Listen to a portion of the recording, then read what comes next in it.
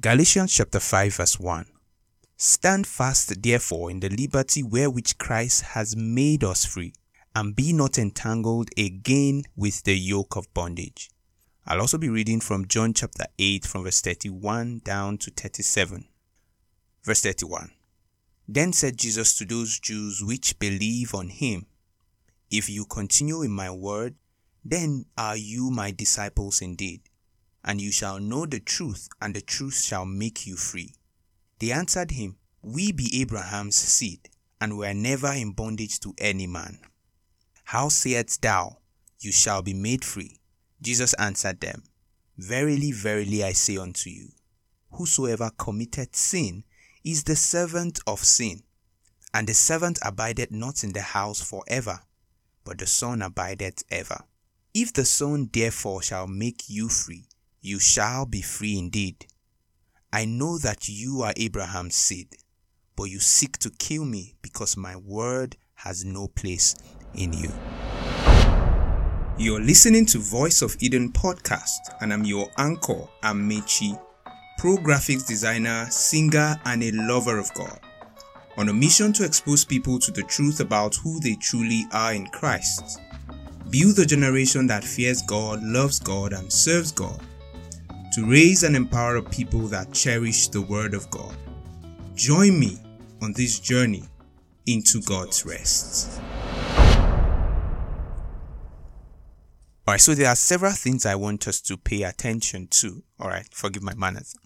My name is Amici, and I want to welcome you to this podcast. I'm excited to be sharing with you from the Word of God. And what I want us to be looking at today is something that means a lot to me, especially because I discovered this months back, and I'll share it with a friend, because I couldn't just keep it to myself anymore. It was an eye-opener for me. I believe just reading the scripture opened my eyes to a lot of the reasons why people go to church and they still struggle with one habit or the other. I struggled with that myself. People go to church and they still struggle to forgive, or they still struggle to be kind, to be patient. They just struggle. In fact, let me say this. This is not what I want to be discussing today, but I just feel like I have to say this. Whenever you are struggling with any lust of the flesh, any fleshly lust that is still inside of you, is a sign that there is a fruit of the Spirit you still have to cultivate. And like I'll always say to my friends, the fruit of the Spirit is never downloaded, it is cultivated. And if you don't take time to cultivate it, all you'll see in display in your life is the lust of the flesh, or the fruit of the flesh, as you may choose to say it. So back to what we are discussing today. It means a lot to me because it has helped me see that we can go to church and still be in bondage. But today, by the sound of my voice and by the power in the name Jesus, as light comes to you, as revelation comes to you, as we discuss today, I believe strongly in my heart that whatever bondage you are in will be broken in Jesus' name. So let's run down to Galatians chapter 5 verse 1, the first passage I read. It says, Stand fast therefore in the liberty wherewith Christ has made. I want us to take note of the word made us free. And he said, Be not entangled again with the yoke of bondage. I'm laying emphasis on the word make. Alright, so down to John chapter 8 from verse 31, Jesus said to those disciples which believed in him. So Jesus wasn't speaking to people who were still in bondage to sin. No, he was speaking to the people who believed in him. So if you believe in Jesus, it is you he is speaking to this morning. So he said, If you continue in my word, then you are my disciple. It is not just about reading the word. It is not just about knowing the word. It is about continuing in the word. He said, If you continue in my word, you will be my disciples indeed. And the next verse he said, And ye shall know the truth, and the truth will make you free. So today we'll be talking about being set free and being made free. All right, we'll be talking about being set free and being made free. And it has come to my notice that a lot of us have been set free, but majority of us also have not been made free. I will strike a balance to that, because sometimes we rest on the fact that we have been set free and we relax there, thinking that the fact we have been set free is a license or also means that we have been made free.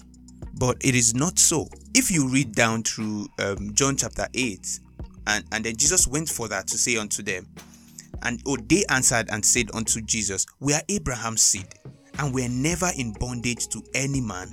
Why sayest thou we shall be made free? They were holding on to the fact that they were Abraham's seed. Remember, these people believed in him. He said Jesus was speaking to the Jews which believed on him. So they said, we have been set free. We're Abraham's seed. We're not like the Gentiles. We have been set free. So why are you mentioning the fact that we look like we are under bondage? Listen to what Jesus said to them. Jesus said to them, very verily I say unto you, whoever commits sin is the servant of sin. And the servant abideth not in the house forever, but the Son abideth forever. If the Son therefore shall make you free, you shall be free indeed. I think King James did so much justice to that, because if you read through NIV, it says, if the Son of Man sets you free, you are free indeed. And here it's saying, if the Son of Man make you free, you are free indeed. And this is my take, and I believe it was inspired by the Holy Spirit. If it is not, then I stand to be corrected. Whenever a man is set free, being set free is not the end of the journey. The purpose of a man being set free is to eventually lead him to the place where he is made free. Take, for example, the journey of the Israelites from Egypt to the Promised Land. They were set free from Egypt, but they were made free on the journey to the Promised Land. The fact they left Egypt, the fact the chains were broken or they were set free from Egypt, didn't entirely say that they left everything about the mentality of Egypt back in Egypt. We read some part of the scripture where they were missing cucumber and all of that, and they took the mentality from Egypt and they were joining into the Promised Land. Romans chapter 12 says that we should renew our minds with the word of God. That is the process where a man must take in order to be made free. Being set free, like I said, might just be what you see, but being made free has to come from the mind. A lot of us go to church and a lot of us has been set free from everything we have struggled with. But we'll find ourselves going back to that things over and over and over and over again. And we are wondering, why is this happening? The simple answer to that is, despite the fact you have been set free from that, you have not been made free from that. Being set free is entirely dependent on God. Being made free is not just dependent on Him. It is dependent on you and your effort in continuing in the Word of God. For several years I was in church. I knew I've been set free from sin, but I still struggled with sin. Until I arrived at the point where I kept studying the Word of God, where I continued in the Word of God, and I kept on renewing my mind daily by the Word of God. I got to a point where the thoughts that were holding me down was broken by the Word of God. You see, I had to put effort into studying the Word of God. Jesus said, if you continue in my Word. The major problem is that when He sets us free, we don't continue in His Word to arrive at the point where we are ultimately made free. Jesus doesn't just want to set us free. He wants to bring us to the point where we are made free.